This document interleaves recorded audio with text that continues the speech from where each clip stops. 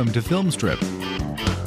These podcasts are spoiler-filled as we discuss the plots, characters, and themes of the films in review. All content used or discussed in these podcast episodes is the property of the respective owners and used under the Fair Use Act, Section 504, C2, Title 17. Welcome to Film Strip. I'm Jay. And I'm Kurt. And this is our review of A Clockwork Orange, starring Malcolm McDowell, based on the novel by Anthony Burgess, directed by Stanley Kubrick, part of our continuing series on the films of Stanley Kubrick. So, Kurt, we took a little time off and decided to come back. And as I'd said on the Dana Buckler show recently, I bring you on to do the classy stuff. So it's time to do a little Kubrick again for us. And it's a heck of a way to come back, Kurt. Little bit, yeah. It doesn't get much more. I don't even know what the word is to describe this movie. It's one thing we'll get into. It's like it's kind of defies description a little bit.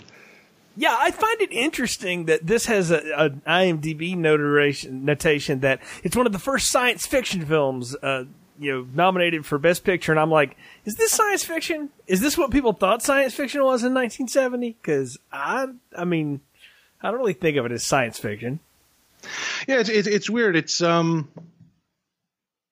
1971, I guess this could possibly be seen as high tech, but you watch it now, and it comes off as either too fantastical to be real, and at the same time, it's like bang on with the 21st century we're in now. Sometimes, yeah, it's a little close to home, oddly enough, for 2019. I mean, or at least a version of it, depending on what you believe, and how you look at the world. But yeah, it's a very dark vision. And this was a book that, a former co-writer with Kubrick introduced him to back in the Dr. Strangelove days. And, I've heard multiple versions of, when the Napoleon movie went sideways, what Kubrick did next. I think it's Barry Lyndon, which is the next movie. But I've heard that attributed to this too, that he lost all his funding for that because a movie called Waterloo went under. But he decided to do this one, and this holds the notoriety of being the fastest turnaround Kubrick movie ever. I mean, they shot it in a few months and turned it out in less than a year. And he turned in a 4-hour cut, hired a bunch of editors, and got it down to the 2 hours and change that we have here. Yeah, that's one thing that's very striking on the documentaries. They point out it's Kubrick follows his biggest film. And there's even an argument for it to be, the biggest film of all time with, 2001: A Space Odyssey. As far as like a scope and a vision, something so huge and so expensive, he follows that up with something relatively low budget. Certainly when you compare it to 2001, it's gritty, a lot of handheld. And I think it was said Kubrick, he wanted to see if he could make a small movie again after making, Spartacus and Dr. Strangelove, and he kind of did. Oh, absolutely. This is a very simple set of sets. It's all, there's a little bit of outdoors, but it's all well contained. Like, you can tell things are happening almost like a play in some ways. Mm-hmm. And he definitely stripped it back down. And I don't know if that's a bad thing necessarily. His director of photography here, John Alcott, used natural light for almost all of this, which gives it a different feel for the time, because everything would have been false lighted like it almost always is in a movie. And in this case, it's not. And they also used radio mics, so there's not overdubbing and all of that kind of stuff. So the only overdubs you hear are the Malcolm McDowell monologues.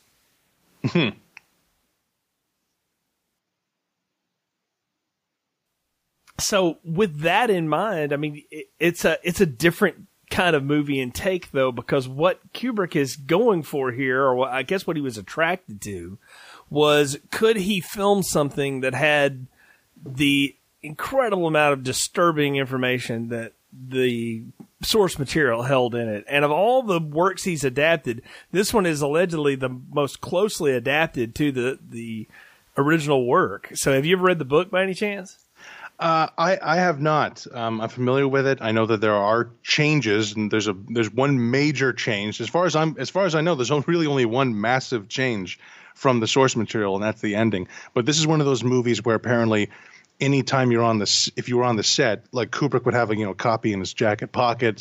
They'd be reading the book as opposed to carrying around his script. It's like that kind of an adaptation. Right. It's not what he would do later when he did a Stephen King book, which we'll talk about in a few months.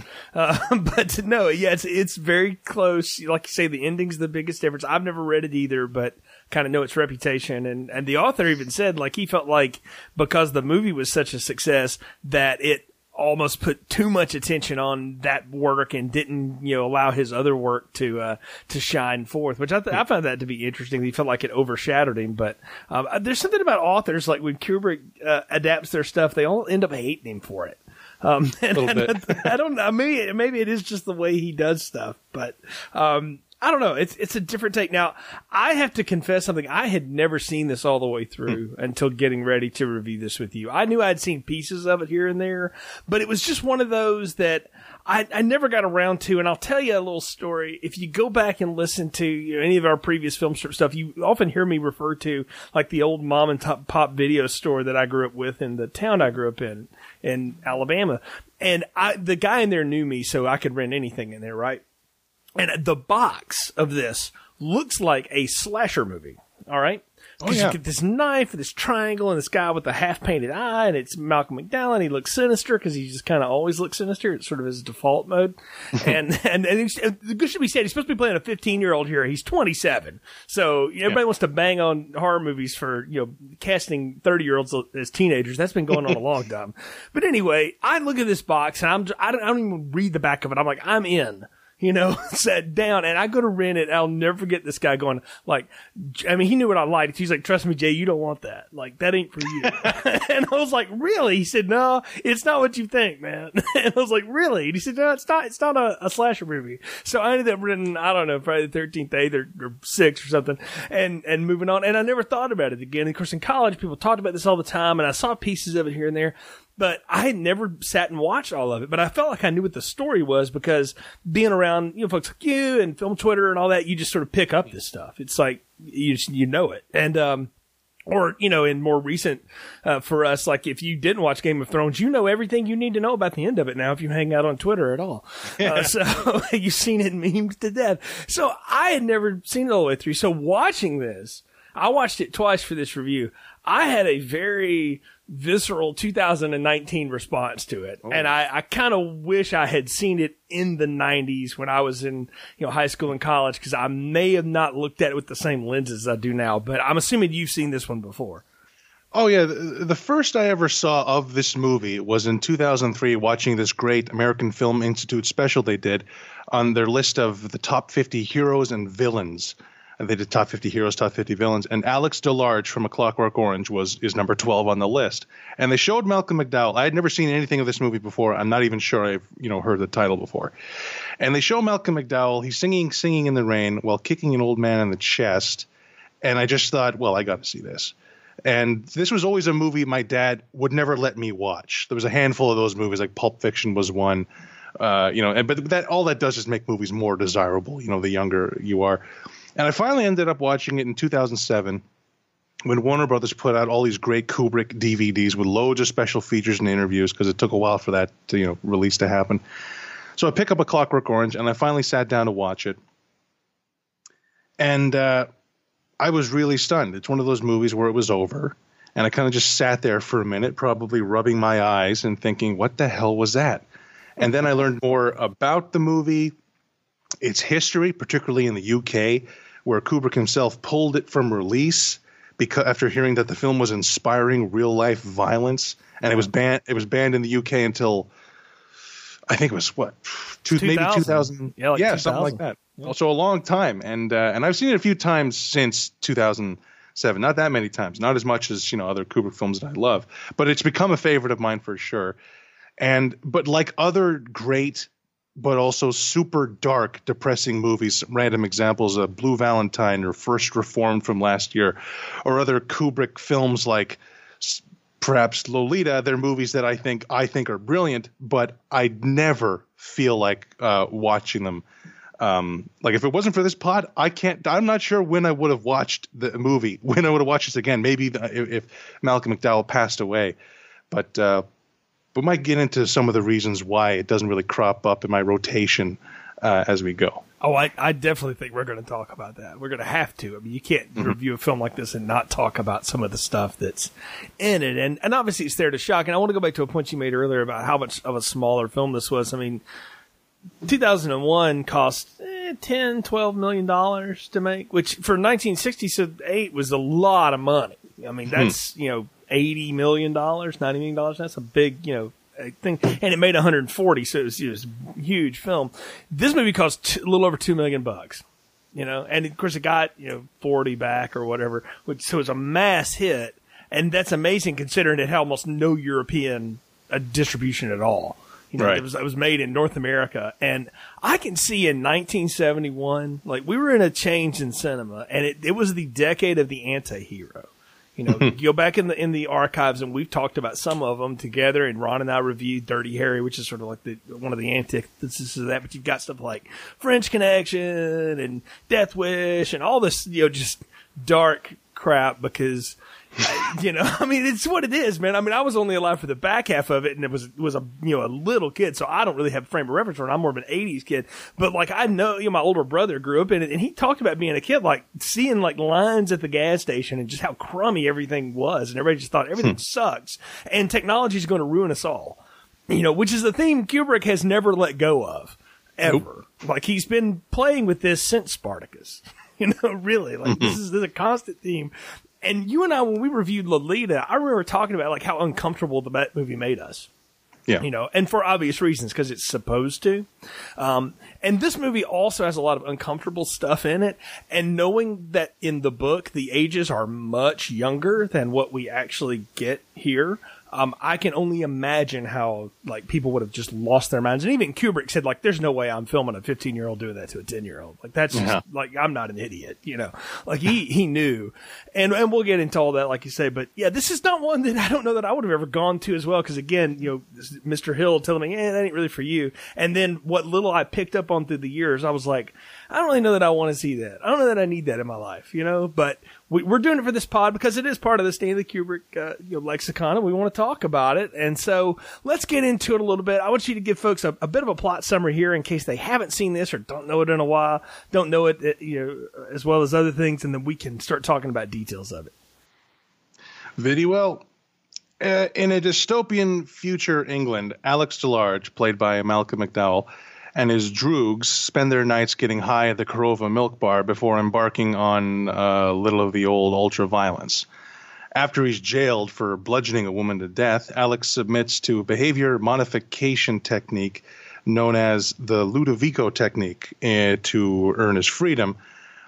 He's conditioned to abhor violence. Returned to the world defenseless, Alex becomes a victim of his prior victims. He's aided by a man he once attacked. However, that man uses Alex as a political pawn, but Alex throws himself out of a window. When he wakes up in the hospital, Alex is visited by the Minister of the Interior, who promises to take care of him in return for his political support. Alex decides to play along, and in one final vision of fantasy in his head, we are left to wonder if he's been cured at all or if therapy has been reversed. Or something like that. I mean, yeah. What we get is like 5 acts of things here. We get incredible mischief and violence from a layabout-nothing kid, in a society that people are just sort of going through the motions to exist, and there's no rules, there's no order, there's zero parenting. Education seems to be clearly, selective choice at this point. And you get the old lesson of, thieves are thick and step when they turn on each other. And so, which has been revisited time immemorial at this point. And then we get the sci-fi part, which is the revolutionary technique while also making a stab at, is prison really, rehabilitation, or is it just conditioning? And then we set this guy loose back, and he gets a little bit of the old comeuppance. But as it all turns out, he's basically a pawn in between a couple of different political factions, and I don't know. There's a lot of Ludwig van Beethoven and a lot of really gross nudity and violence and weird shit arama. And that's all I can do to say about this movie, man. I mean, it is a jarring experience to have this laid upon you. And what gets me about it is, I mean, this movie is 48 years old or 38 years old. Yeah, 48 years old at the time we're recording this at this point. So it's nearly 50 years old. And it looks incredible. Like I mean, so I watched the version that was on Netflix, and on my, television. I mean, it looked amazing. And I thought, man, there's nothing like natural light and a good old film camera that just captures something that looks so real. Absolutely. And that's a thing with Kubrick. He can't help it. He started his career as a still photographer for, I think it was Look magazine. So he's all about framing, and there's no, he doesn't waste space. There's no accidents when it comes to the way he fills a frame. For instance, the opening shot of the movie, this incredibly long dolly back as we start on Alex on his eyes. He's looking right into the lens. Everyone else is looking away, and that sets. Kubrick knows what he's doing, and Alex's monologuing narration. Begins. So right off the bat, Alex is looking directly into the audience. He's looking in. He spends the entire 2 hours getting right into your brain, into your soul, and doesn't let go until even after the credits.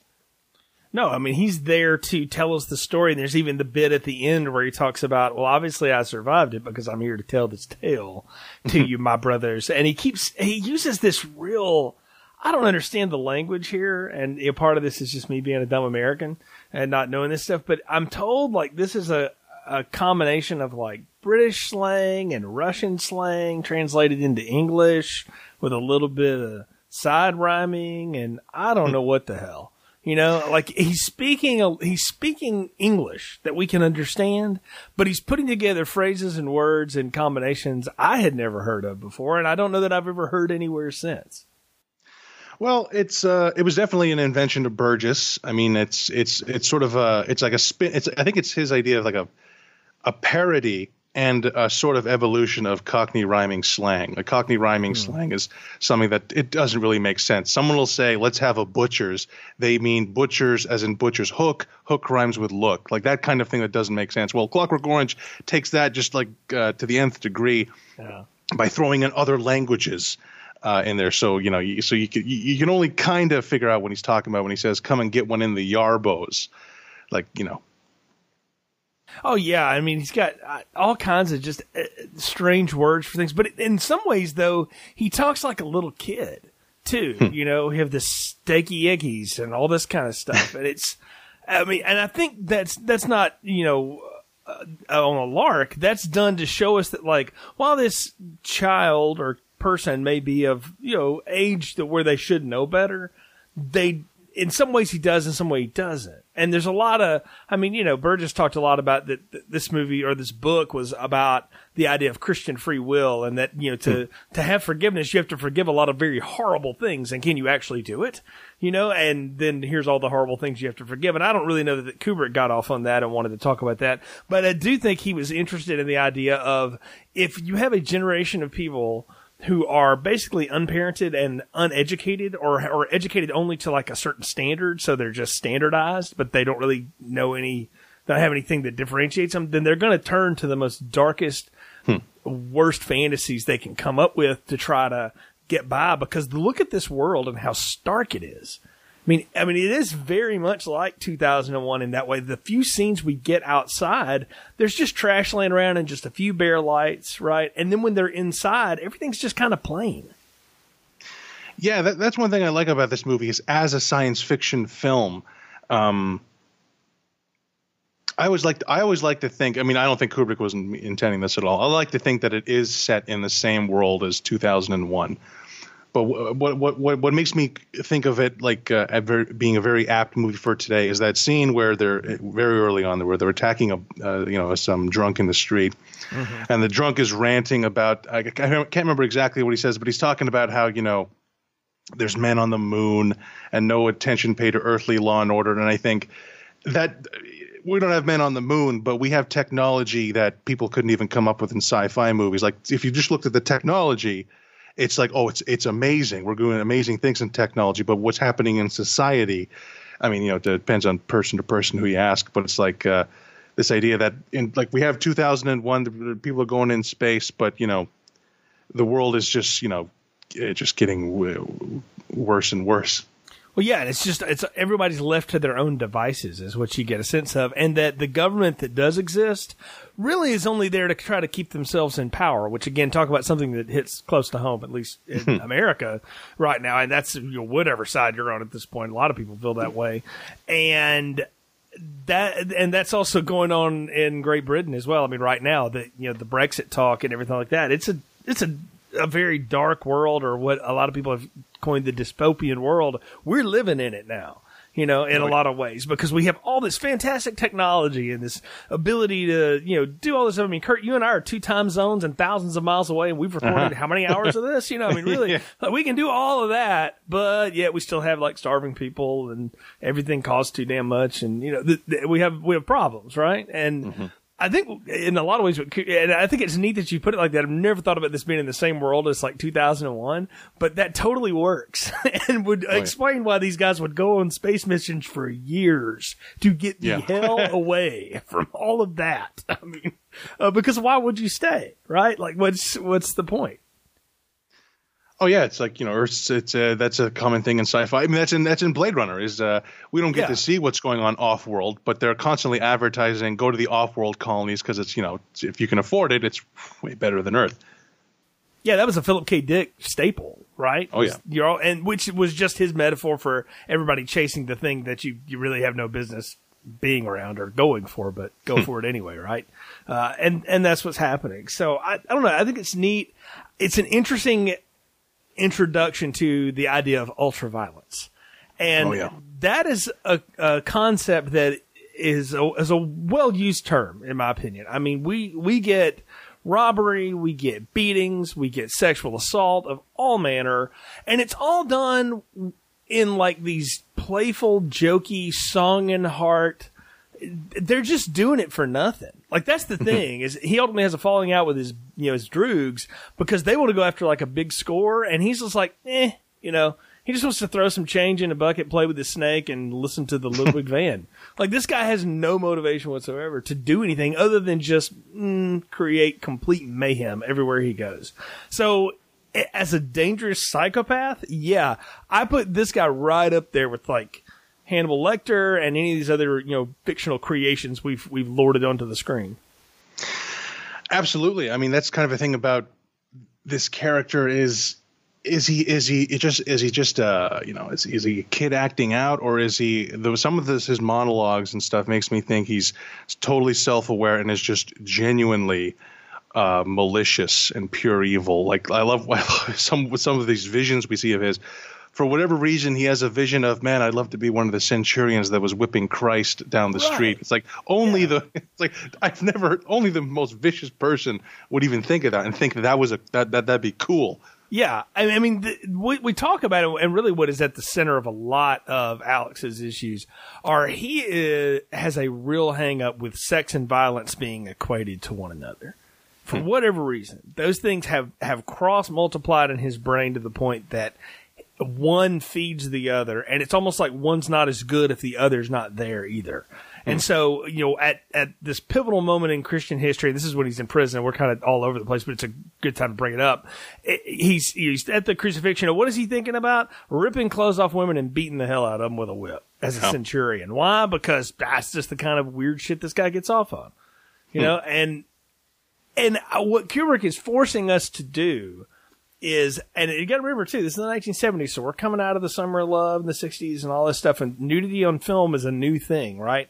And Kubrick presents us with an incredible amount of very revealing poses, particularly of the females in this movie, but not only just them. McDowell's naked for about a third of it too, right? For sure. There's a lot of nudity, but absolutely none of it is played to be titillating or arousing or anything. It is made to do like what the Ludovico technique is supposed to do to Alex. It's supposed to make us so shocked by it that we can't possibly find any sort of enjoyment in it.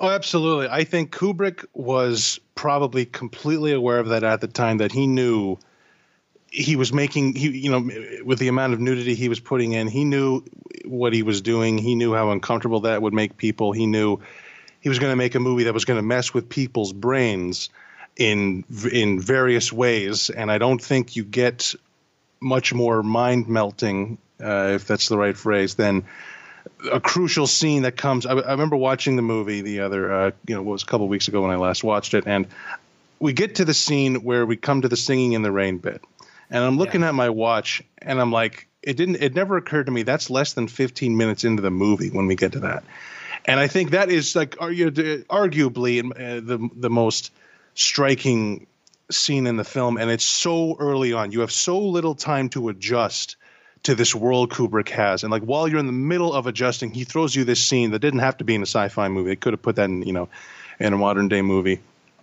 And that scene, what I love is the first 10 minutes of this movie is done like, when they have that fight scene with the gang, and then Alex is speeding down the road in a sports car going 100 miles an hour. The movie has this very breakneck speed. And then we get to this house, and we cut to the inside of the house. We're not from Alex's POV. We're just someone else's POV. And it goes so still and quiet. The camera is so slow. And the doorbell rings, and the writer, he's so slow. It strikes me how slow and calm. He's like, who on earth could that be? And Alex, again, such a malicious thing to do and such a disgusting thing. Just play on the sympathy and kindness. He does it, and he does it twice. He says, there's an accident. I need to use your phone. Because he's playing off the sympathy. He knows nice people, they'll let you use the phone, and that'll make them open the door. And that gets us, to Kubrick. Every Kubrick movie has at least one scene, or sometimes 4 or 5, but scenes that are just iconic, that will live on forever. Whether it's a certain line, an image, you'll never forget it. And that is this singing in the rain bit, which was apparently, as I understand it, I hear different stories. Apparently, the scene was always meant to be that they go into the house and they attack this couple. But apparently the idea of the singing was improvised on the day. That Kubrick was like, there's something's missing in this scene. And he says to Malcolm, can you dance? And apparently, Malcolm McDowell, ever the thespian, just goes, can I dance? And he just starts singing and dancing, singing in the rain. And Kubrick started laughing. He said, that's hilarious.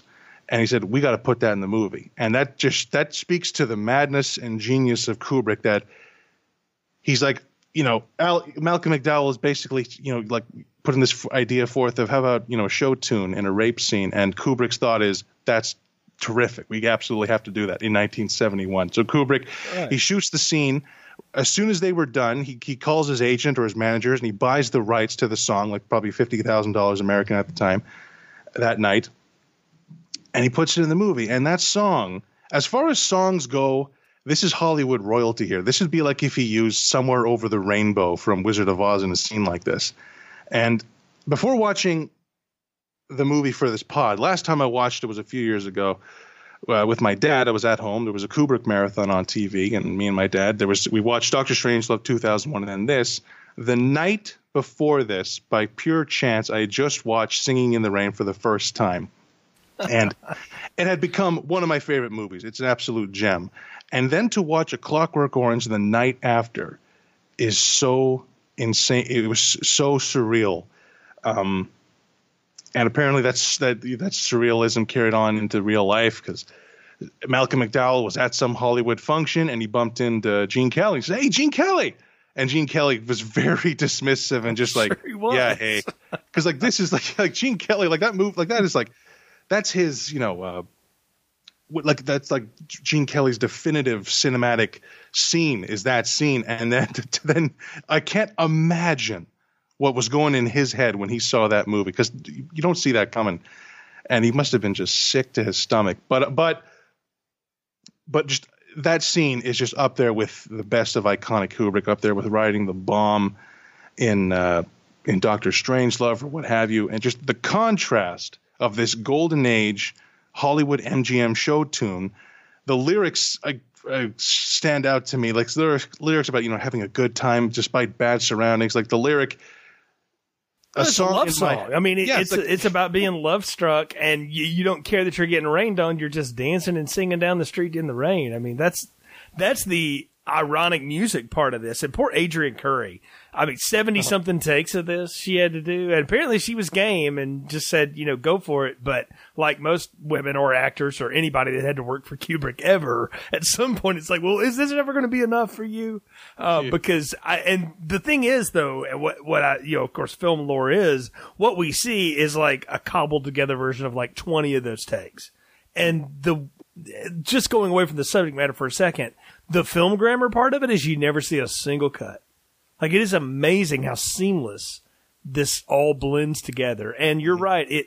I think part of it is the fact that we as an audience get hypnotized by this unassuming, fun little song. And if we just stop for a second and go, wait, what is he doing with the scissors? And you just start watching what's going on and the horrible acts that are happening from him and these other men to this woman and this man in their home, no less. It's horrible. I mean, it is a horror movie in the truest sense, what's going on. And that's the weird part about this movie, because it is confronting you with horrible images and things that are absolutely abhorrent. But you're asked to ask yourself, why are these things occurring? What's the purpose? And whose fault is it really? And it's not as cut and dry as to say, well, it's the bad guy's fault, right? Because in the end, it's sort of debatable as who really was the bad guy, who made who, right? Yeah, a little bit. I like to think Kubrick in that scene, I wouldn't say he succeeded entirely, but I think, like I said, he was trying to mess with an audience's head because he's trying to mix, this brutal violence and one of the most terrifying kinds of violence, like a home invasion. This idea that you're, like the Psycho, like the shower scene in Psycho, this idea that you're not safe in your own shower. Like that's what this scene is. Like you're not safe. Like you can't even be safe in your own home. You open the door the wrong time, some guy's going to walk in and do that too. And that's kind of an extra thing. Is a little tidbit is that it seems to me that there, like, this added malice of it is that he makes the husband watch. Like he has one guy holding him down, making him watch that scene.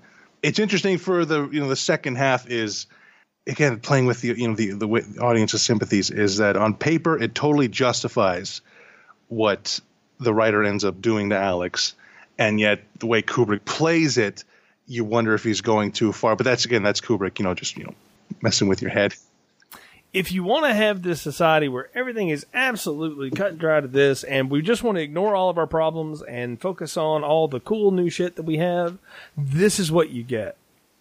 Is that, yes, we know it's wrong because maybe deep morally we do, but do we even trust that? Because look at the people in charge. Like, there's only one person in the whole film that I think has any kind of moral justification, and that's the priest in prison, who seems to actually, care that there's some rehabilitation going on.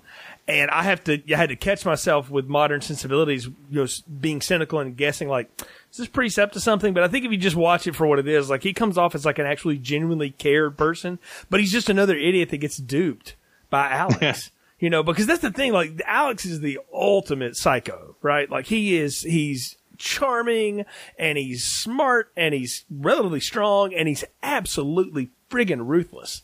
He'll pull out a knife and cut his own friend's hand, then go take a beer and say, "No, we're good, right?"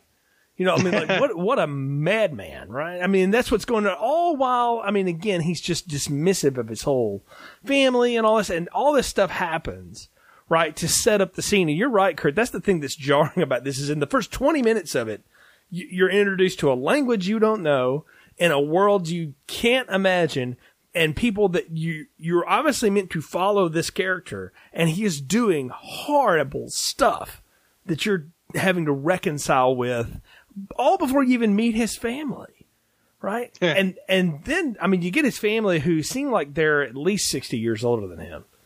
Right, which I guess that could also just be a times thing. Like I remember thinking, like when my parents were 40, like God, my parents are old, and now I'm like that ain't that old, So I'm 40 for a while now, but yeah, I guess that maybe is the hubris of youth is that you always assume that. But look at the way the authority figures treat him. Nobody holds him responsible for anything. Even the friggin' truancy officer who has that incredibly awkward conversation with him and ends up hitting him in the nuts. And I was like, I get why this world is so screwed up if these are the people that are running it. Oh, yeah, that whole section where we come to Alex's house. Now, they never say what his age is, but I wonder if it's meant to be this unbelievable jaw-dropping surprise that this is a guy who is living at home, and like they're talking about him, like, are you going to go to school today? Like they don't say he's 15, but they suggest that, at the oldest he's 18. He is a teenager. Like I could buy Malcolm McDowell as a 19-year-old maybe, but I love the depiction of his parents. They are completely oblivious to Alex's life, deliberately or not, but they don't have a clue. No. What he's up to. And I love that character of this Deltoid, Alex's probation officer, keeping a watchful eye on him. He can't prove it, but he knows what Alex is up to at night and despises him. And I love that actor, Aubrey Morris is the actor's name. And I just love this character. He's so part of the characters of this movie are just amped up, just 10% past the way real people are. He is so over the top with the way, just like the way, yes, Alex. It's very, very creepy, and he's meant to be, the quote unquote, good guy. The reading I had on that, just to put a modern equivalency to it, if you've seen any of the Hunger Games movies and the character Stanley Tucci is playing, I swear he's ripping this off. Like, I don't know that he would ever admit to it, sure, but I could bet Tucci's like, you know what, I'm just going to play it like that. Because he looks the same way. He has the same kind of accents. And in the book, that character's pretty flamboyant and wild. Yes, I've read the Hunger Games books. But he's pretty much like what Tucci is, but I almost reading the book now, too. I'm like, that was kind of like a ripoff of the Clockwork Orange guy at Deltoid here. Because it just seems like that. And I started to think about it, like, how many times have I seen that character in other things? Think about the sheriff or the trooper or whatever, the Texas Mountie at the beginning of From Dusk Till Dawn. Michael Parks, he's just he's in there talking to John Hawkes in the liquor store for like 35 minutes because that's a Tarantino thing, right? And I'm sitting there going, like, it's the same kind of conversation. Like, we've seen this repeated over and over again. And again, it's these people who are in charge, who are absolutely in charge of jack shit. Yeah, trying to prove their authority and desperate to, get their moment in the spotlight of thwarting evil.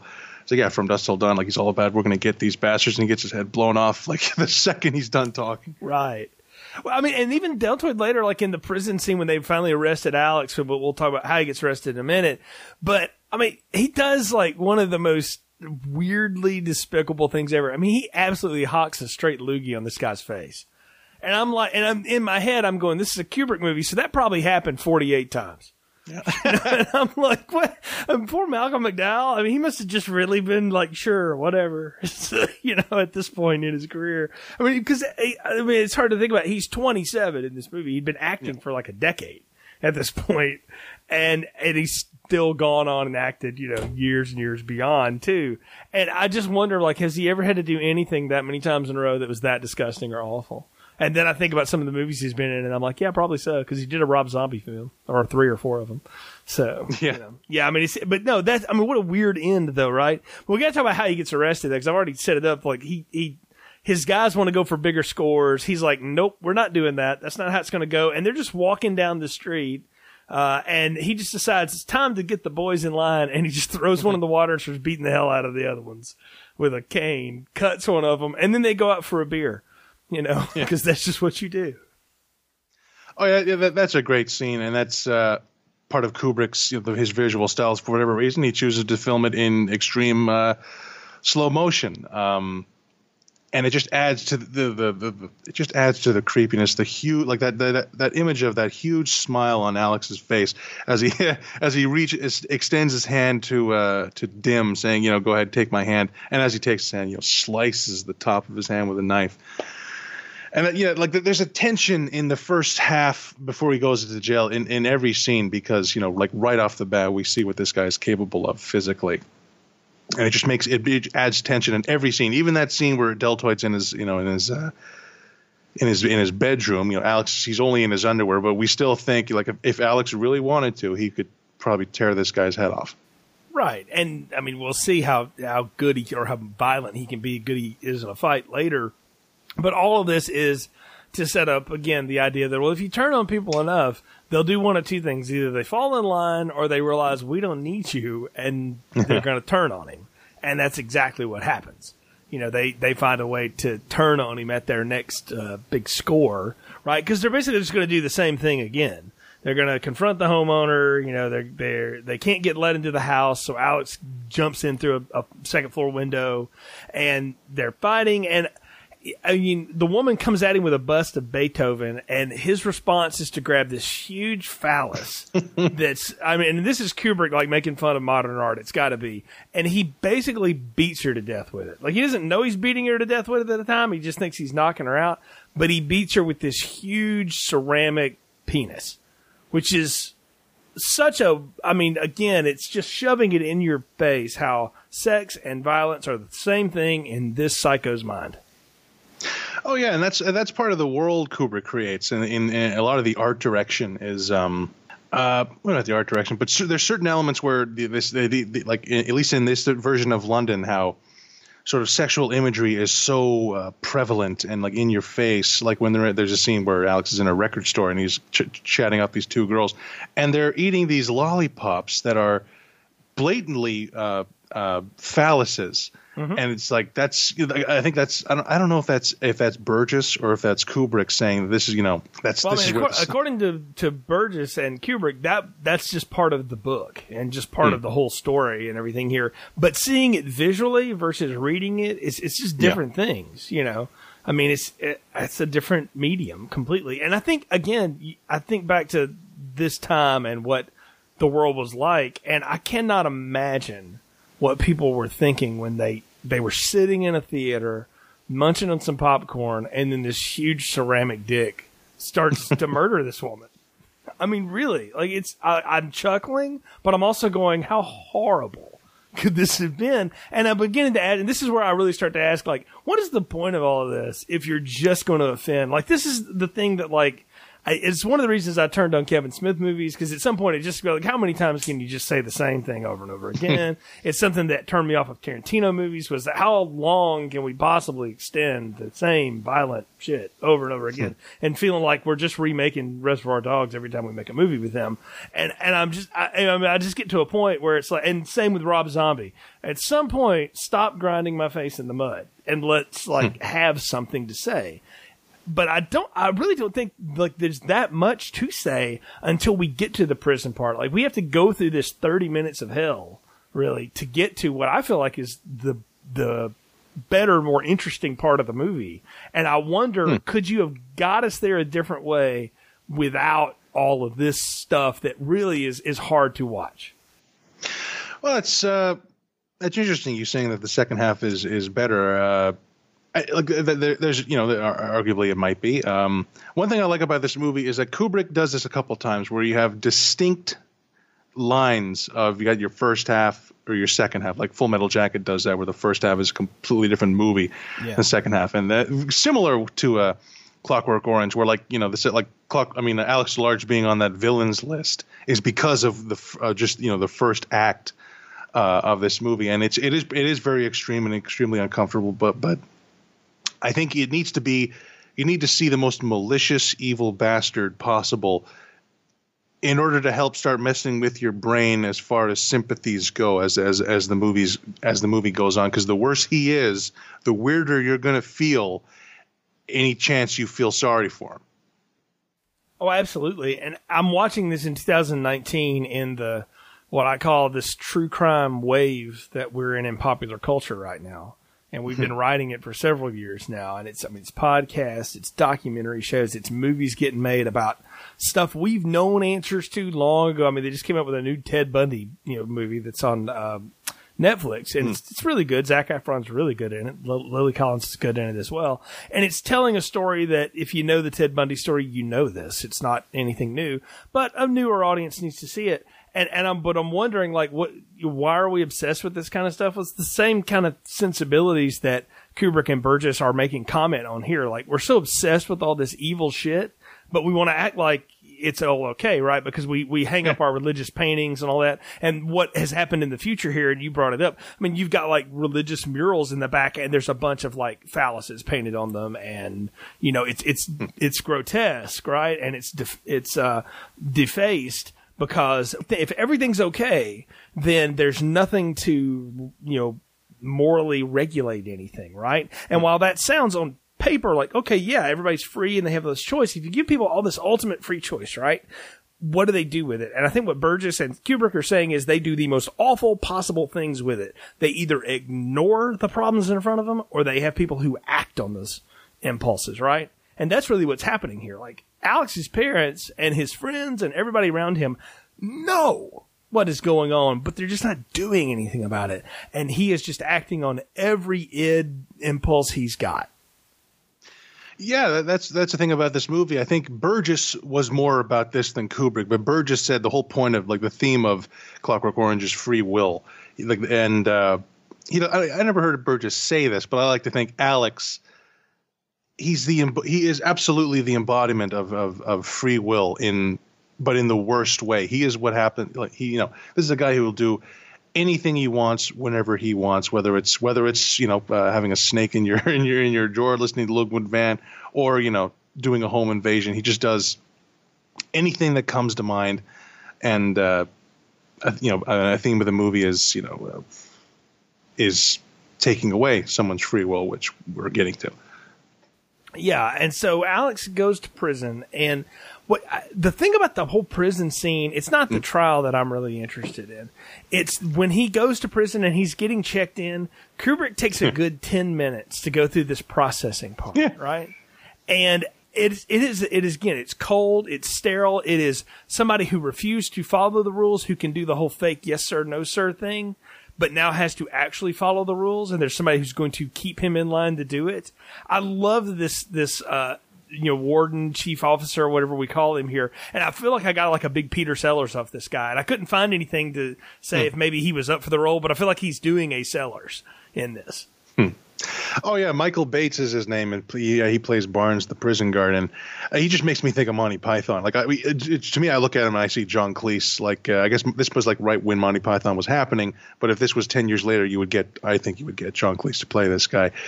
And yeah, this idea of Alex is this petulant kid, and here comes this guy who probably hates kids. He hates Alex. He knows what he did, and he's very, very English as far as being what's the word? Like, it's very proper, it's very prim, exactly. and it's all very sharp. It's like, yes, sir, and he's got these like hard steps and all this stuff. It's almost a little German in there too. A little bit. yeah. I mean, you got to feel it in there, right? Oh yeah, and it's he's like that great bit where what is it? He's taking out his pen, and Alex just kind of tosses it on the desk, and he just tells him, pick it up and put it down properly. It's like, this is the kind of this, and obviously this is a kind of order Alex has probably never had to deal with in his life. Can we talk about the fact too that he gets 14 years in prison for murdering somebody? I mean, even if it was second degree murder, or he gets 14 years in prison. It's got to be because it's a youth crime. Yeah, right. And that's what I'm looking at. I'm going like, holy cow! But again, I mean, that's a discussion happening today. If people commit capital crimes in their youth, should they be in prison the rest of their lives? Does it do any good? Except, this is, I mean, again, this is a 50-year-old movie that's talking, and a book that's even older than that, talking about stuff we're dealing with still now, right? Because, again, if we go back to the theory that people are just people and the problems just remanifest in lots of different ways, this isn't a surprise. But anyway, we know that. But, I mean, I said before that for me, the movie picked up and I hooked into it in the second act. Because I was just so turned off by everything in the first act. And I think that was the point. I think you're supposed to be turned off to it. Or at least that was my reading of it.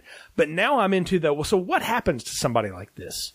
Like, what can we do for them? Because he's clearly still a wacko, right? And even in prison, he's still out of his mind. And again, he's having, crucifixion sex narratives in his head, right? While he's acting like he's being a pious little, reformed boy. And what he figures out is he can sit near the window where the sun is if he pretends to read the Bible more often.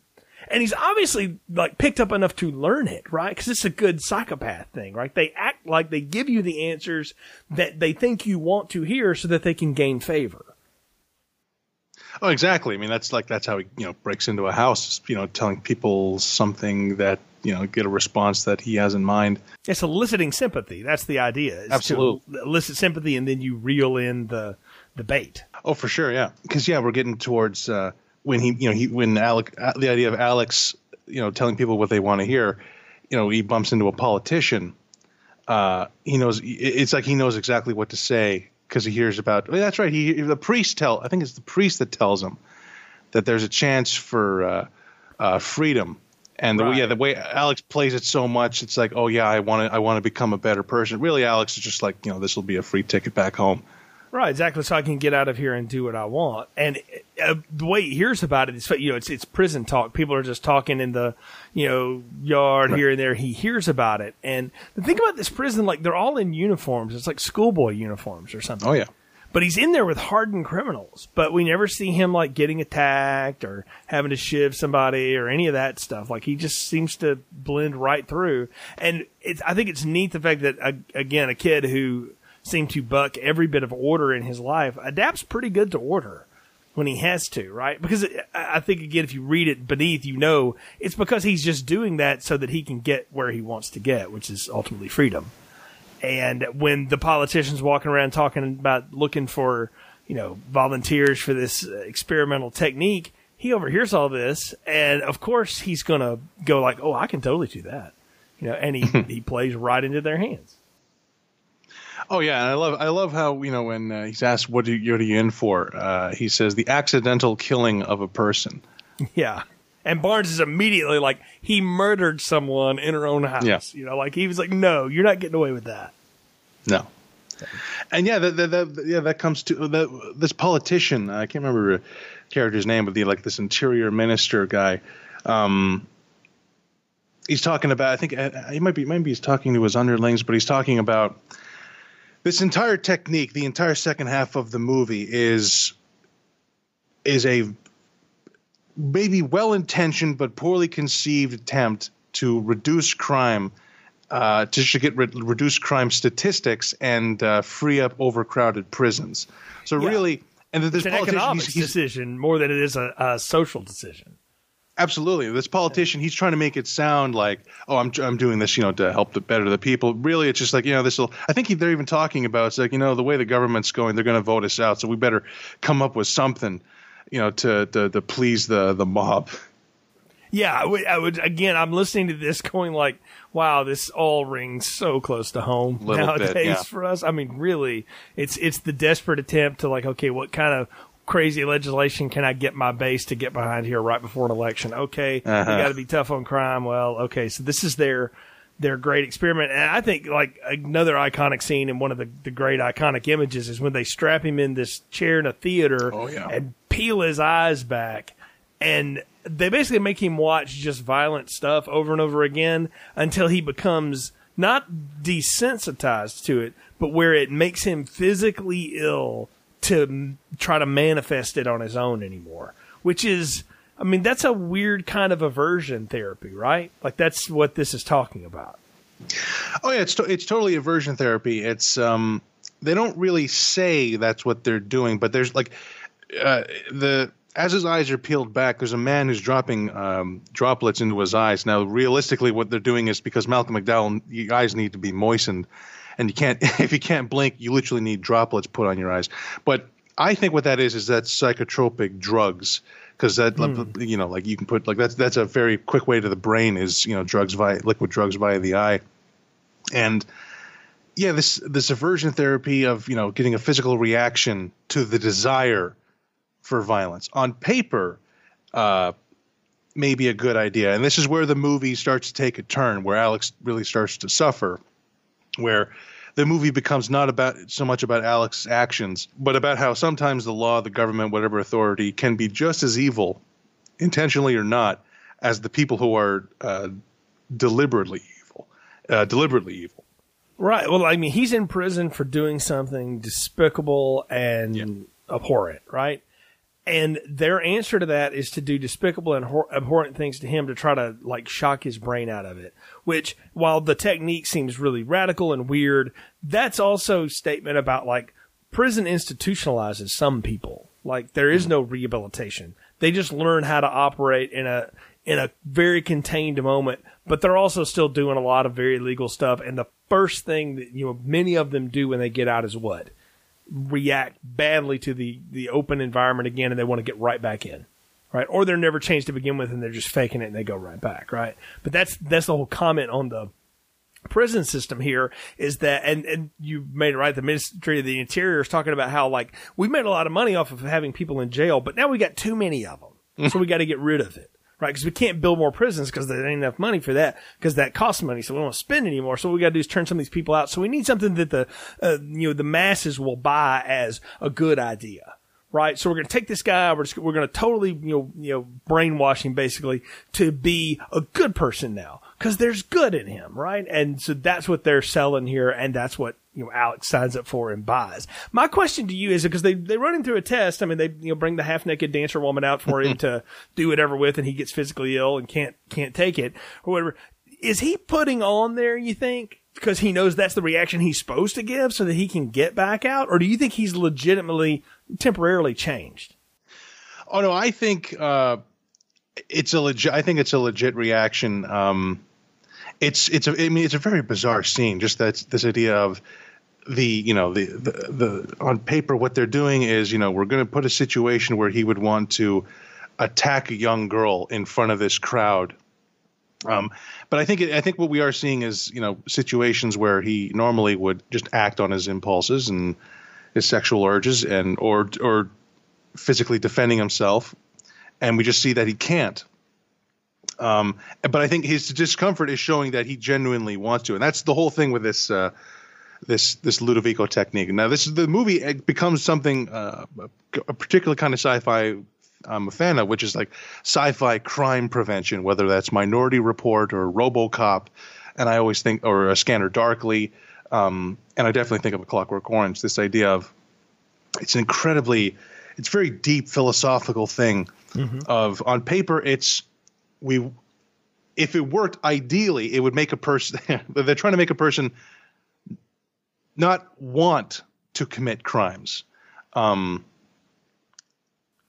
that's not what's happening. What they're doing is they're making it so physically or mentally they are now blocked and unable to go through with it. But Alex never doesn't want to not do it. He just knows he can't. I mean, they played around with this on Buffy the Vampire Slayer one season, and it's a terrible idea. But they put a chip in a vampire's head, so every time he tries to bite somebody, he gets an electric shock. Right?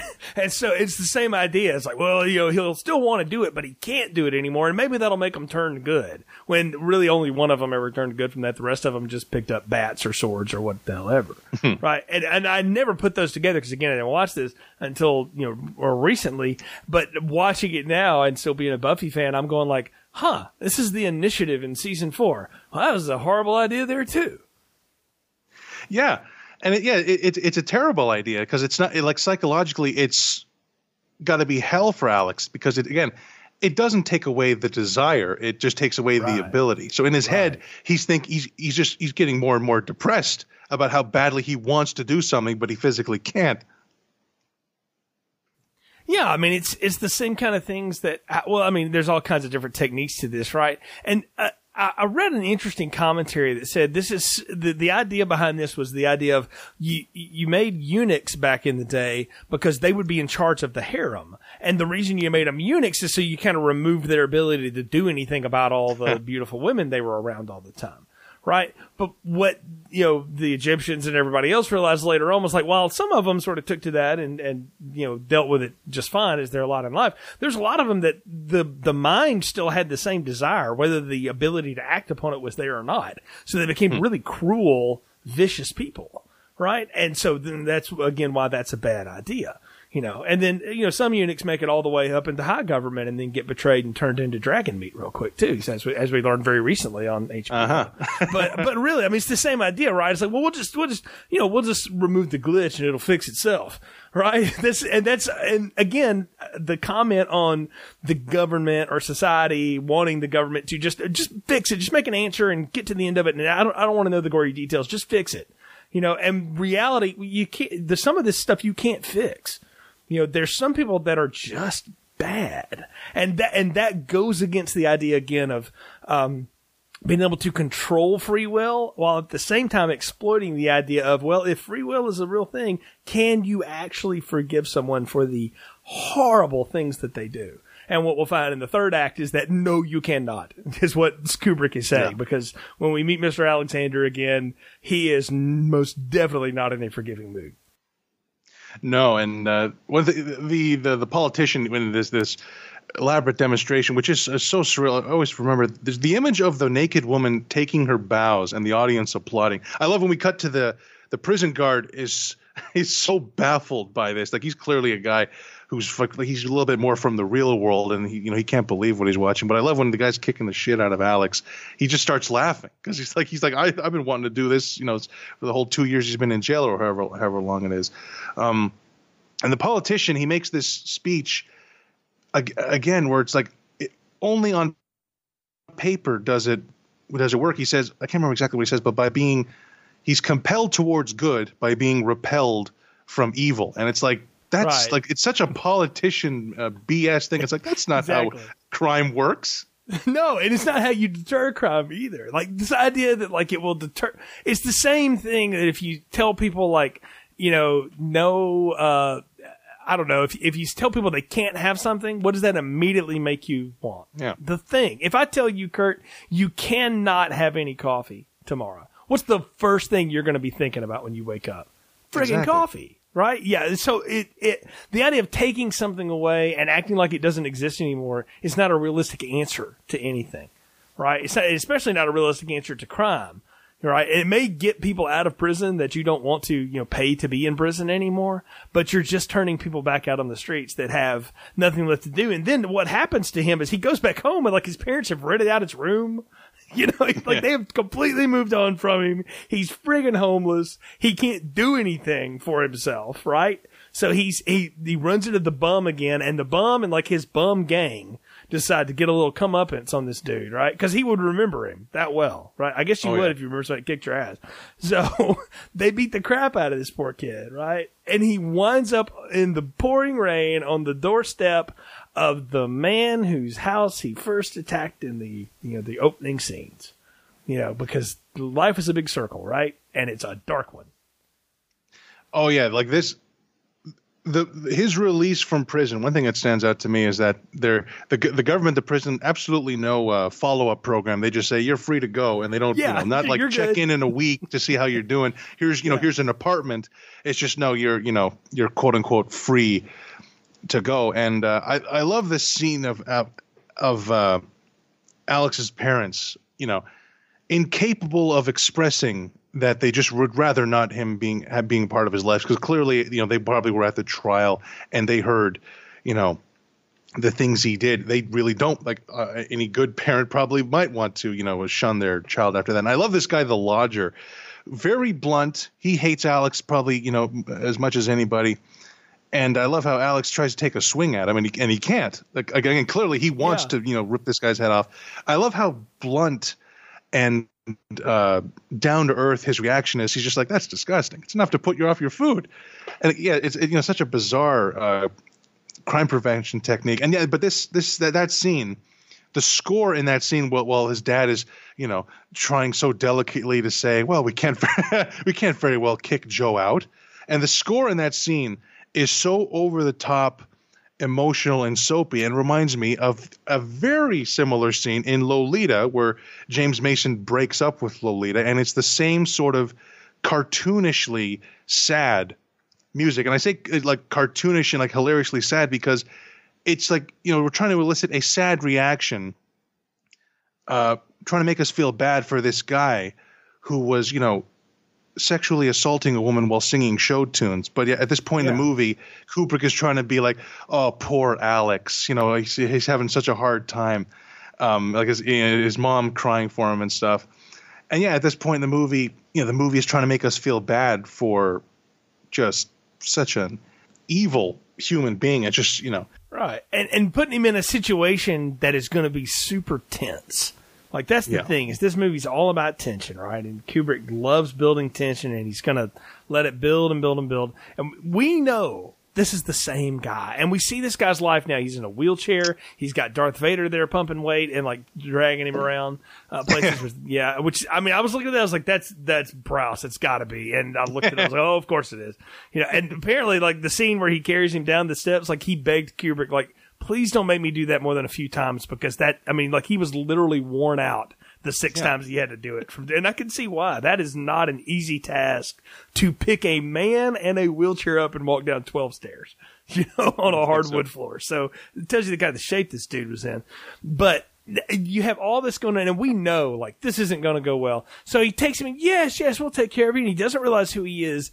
And he knows Alex's story, and he gets on the phone with, you know, some people, right?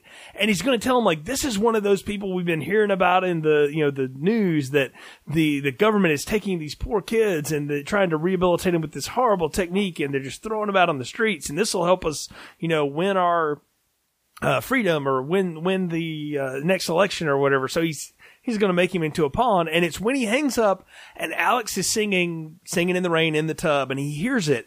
There's this close up on his face, man. Like when he's bent over in the wheelchair and he's just shaking and like drooling uncontrollably. And I'm going to see that shot again in a few movies in The Shining, but holy cow, what a reaction to somebody like being triggered basically by a horrible thing. And then from then on, everything the guy does is ultra sinister. Have more wine. Have some more. Buries his face in the spaghetti. It's such a weird turn in Act 3. And like, you know it's coming, but when it happens, you're like, oh man, this is when this movie goes like, you know, Eli Roth, and people's toes start getting cut off and stuff.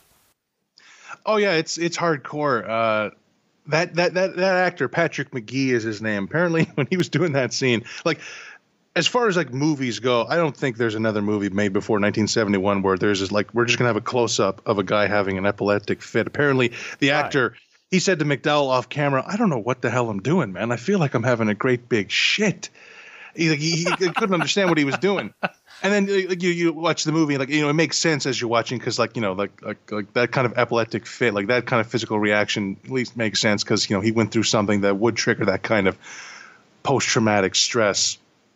And yeah, I love this bizarre trying to hide the fact that he's about to get the drop on Alex. Like, he's just barely containing his rage, but also trying to be a host. You know, try the wine, and he starts talking about his wife, because, you know, obviously when, you know, see David Prowse, when first time I watched, like, well, what happened to the wife? Did they kill her?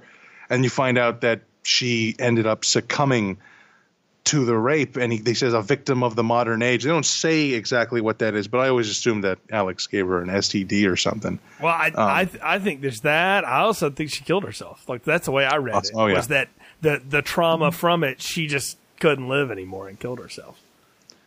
Yeah, that'd be about right, because that'd be tough to go day to day after going through something like that. Well, I mean, yeah, and what a horrible thing. I mean, again, it's the tragedy of this is that there's no winners. There's just casualties in all this. Yeah. You know, it's horrible. But he's telling him all of this, and we're starting to figure it out. And then again, he passes out because obviously he's drugged the wine, you know, and which, who couldn't see that coming from 100 miles away? And it's, again, it's such a weird scene. He's like, please have some more. And it's just like if he had a mustache, he would twirl it.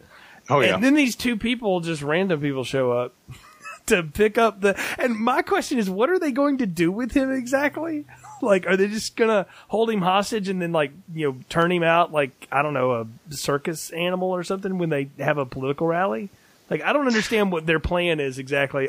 Like, if they want to tell people, like, this is the horrible stuff that happens, well, sure, but, like, how are you going to prove it? Are you going to let him talk? Because you clearly aren't interested in that, and how can you control what he's going to say? Yeah, these characters, I like to think they're probably not malicious people. They probably, they showed up with this idea of, that we're going to see how messed up this kid is and we're going to help him out. But the opponents of the current administration, and they just want to see this technique in action, help drum up attacks on the other side.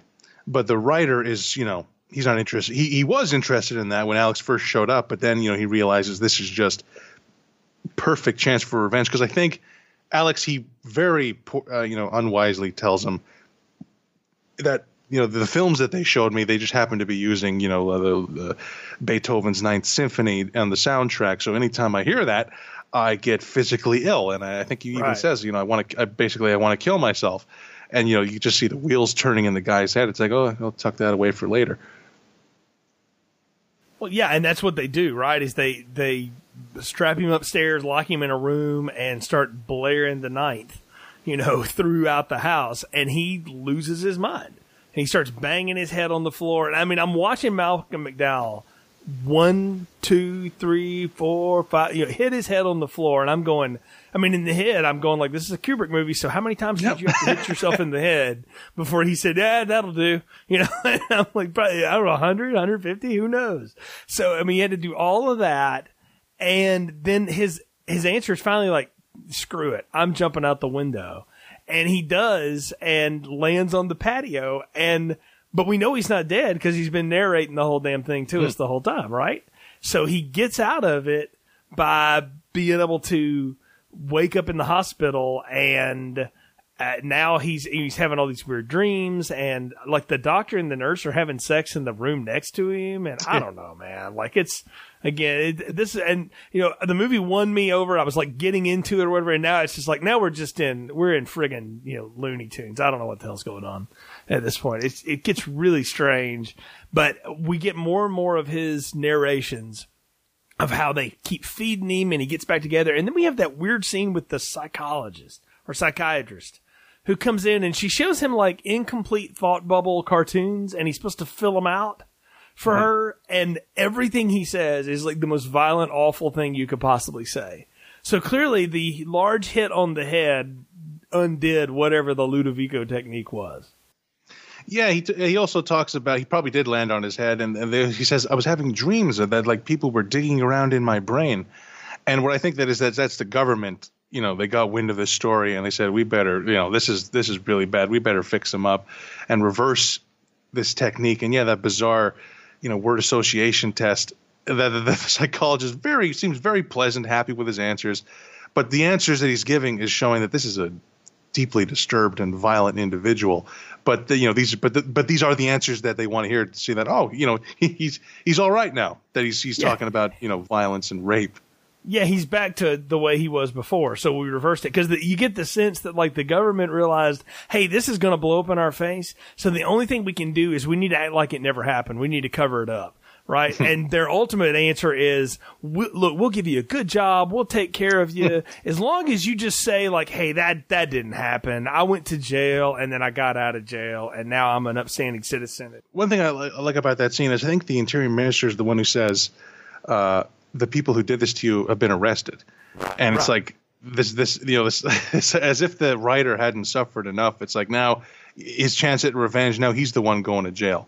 And yeah, it's this idea of this ending, because this is the last scene of the movie where the politician's talking, and it's a good time to bring up the big difference, as far as I know, between the book and the film, is, as I understand it, the way it was told to me is that when Kubrick read this book, it was the American version of the book apparently, for whatever reason, excised the final chapter. And it ends where the movie ends, which is him in the hospital making the deal with the politician.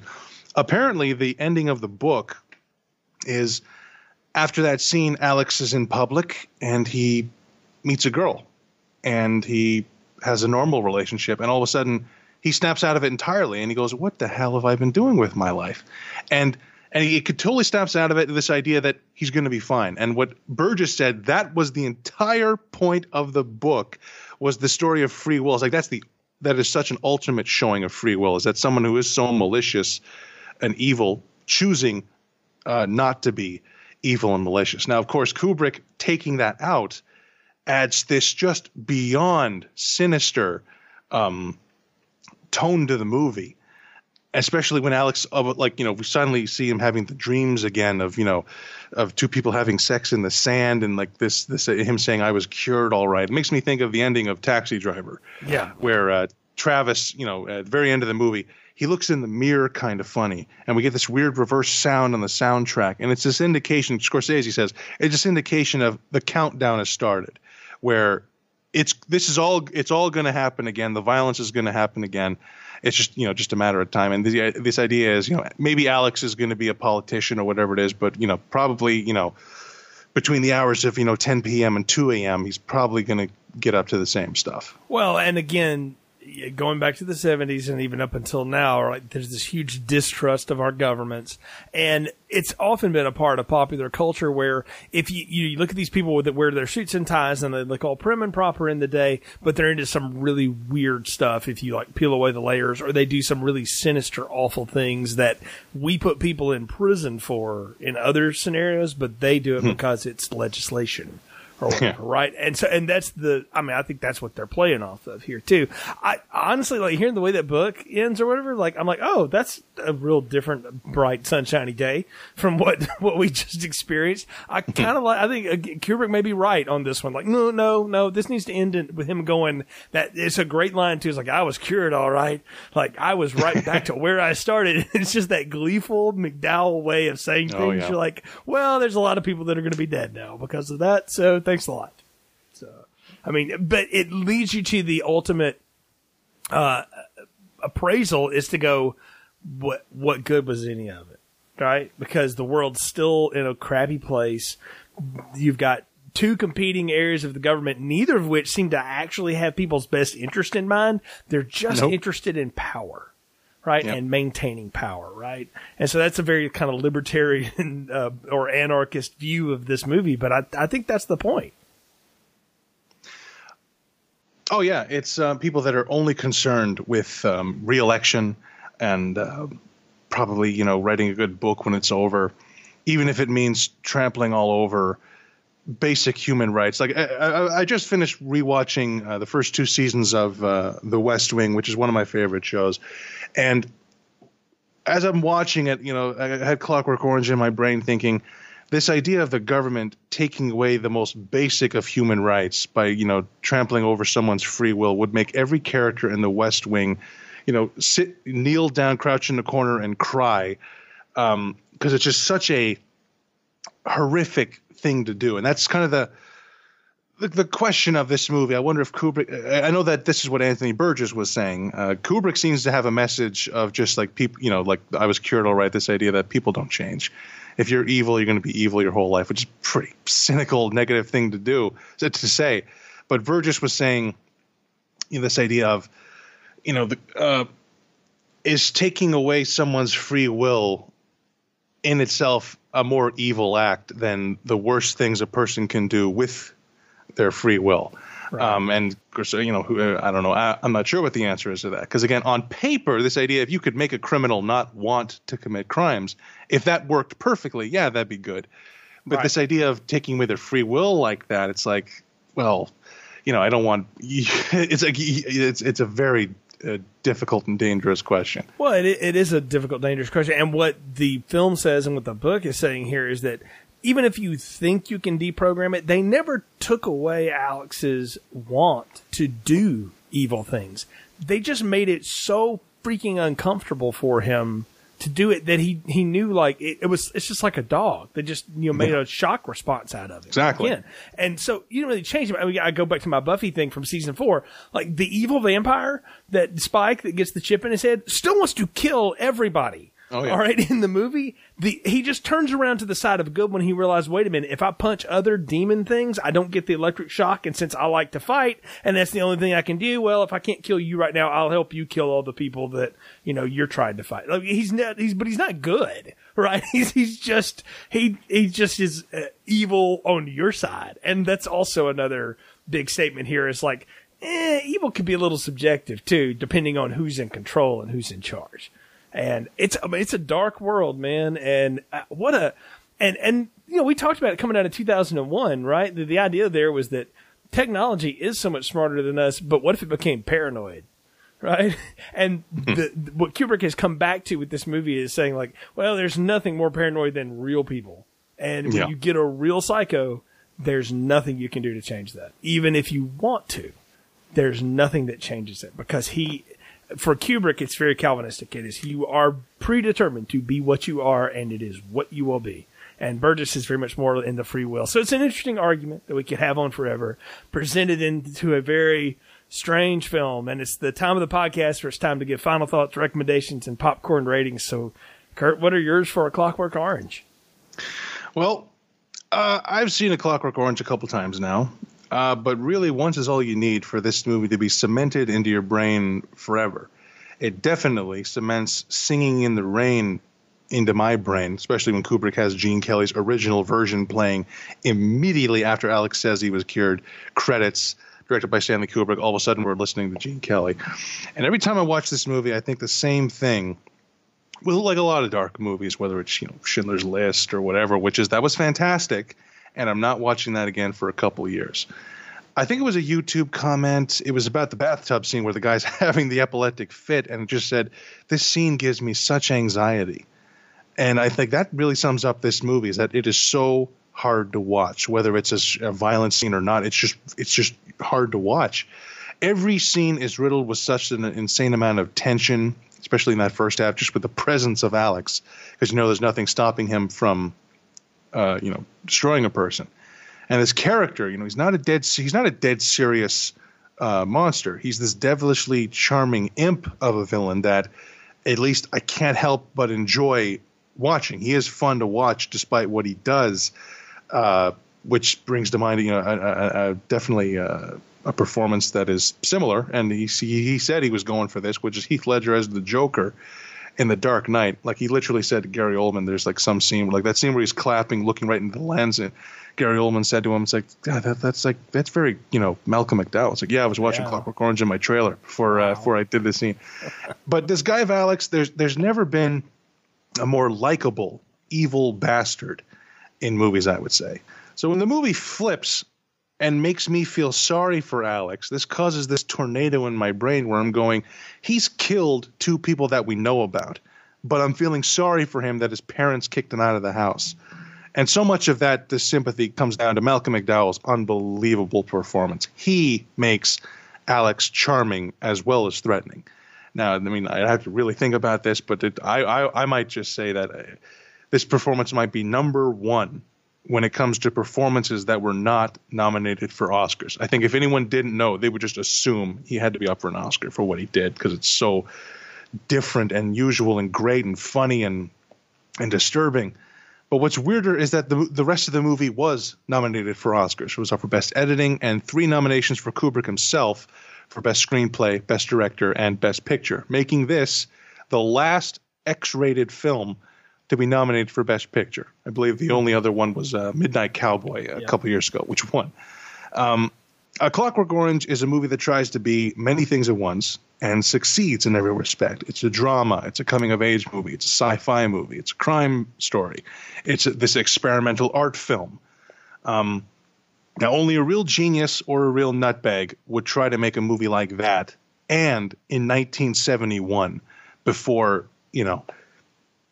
people would have any notion of a movie like that. And Kubrick exactly is that genius nutbag. A Clockwork Orange is unforgettable, whether you like it or not. And I think it's a masterpiece. Extra large popcorn all the way. Wow. You've summed it up really well, Kurt. I don't know that I can add much more to that other than just give my perspective of, spending the bulk of my life not seeing this movie and sort of knowing what it was about and then finally watching it and coming to grips with the fact that there is some horrible stuff in this that is absolutely disturbing and hard to watch. And so it is not for it's for only the most discerning eyes. Like, if that kind of thing is going to not be a good time for you, or the scenes that we're talking about, the violence and the assaults and just all of it, is going to be too much to handle, you don't have to see it. Skip it. And you probably should miss it or whatever.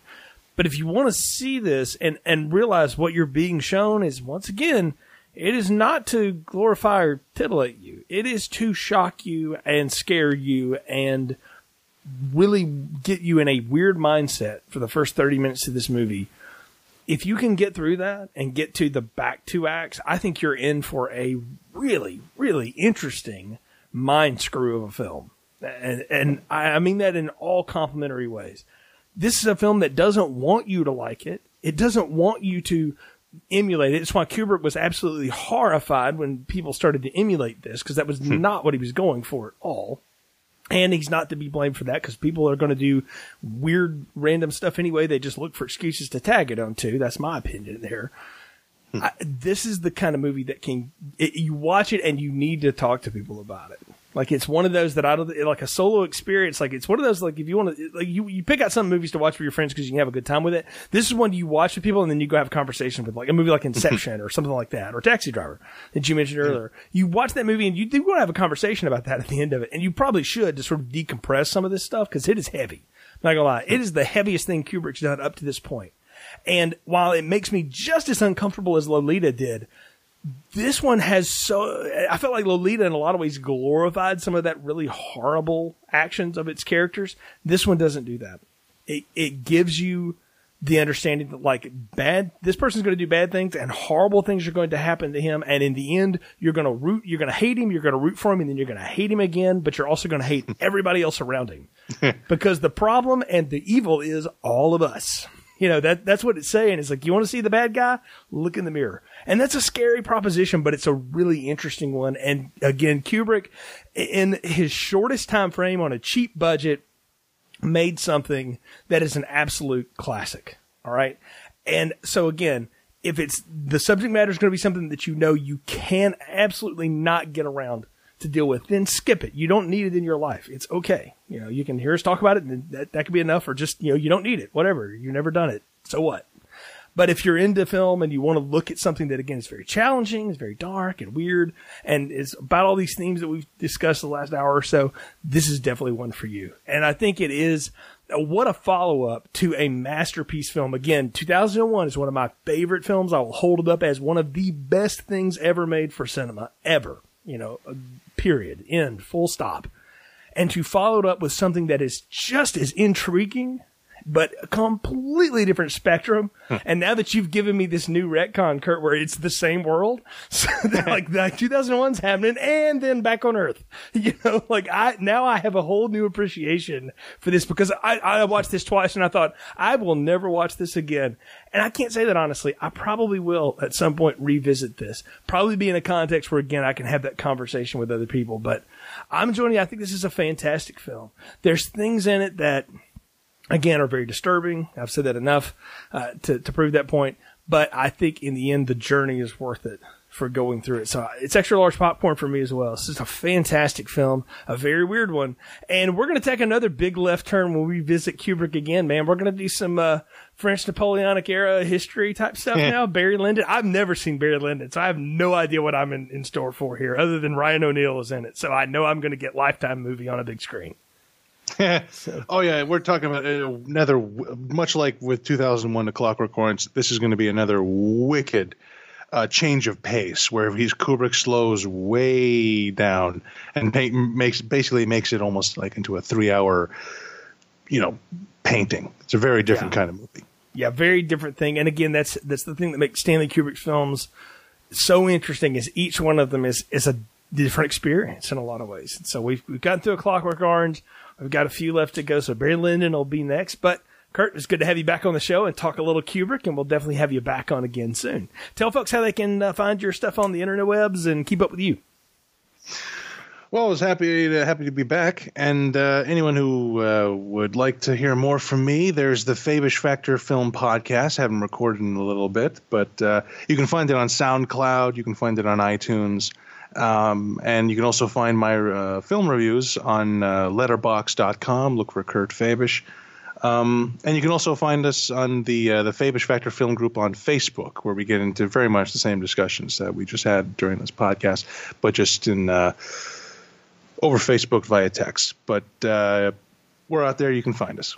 Yeah, absolutely. So, again, thanks for joining in here on Film Strip, Kurt. Be glad to have you back on. Again, folks, of course, you can find the Film Strip Podcast at your favorite podcatcher. Wherever you see us, just search Film Strip Podcast. And if you would, leave us a good, positive review. It helps people find the show.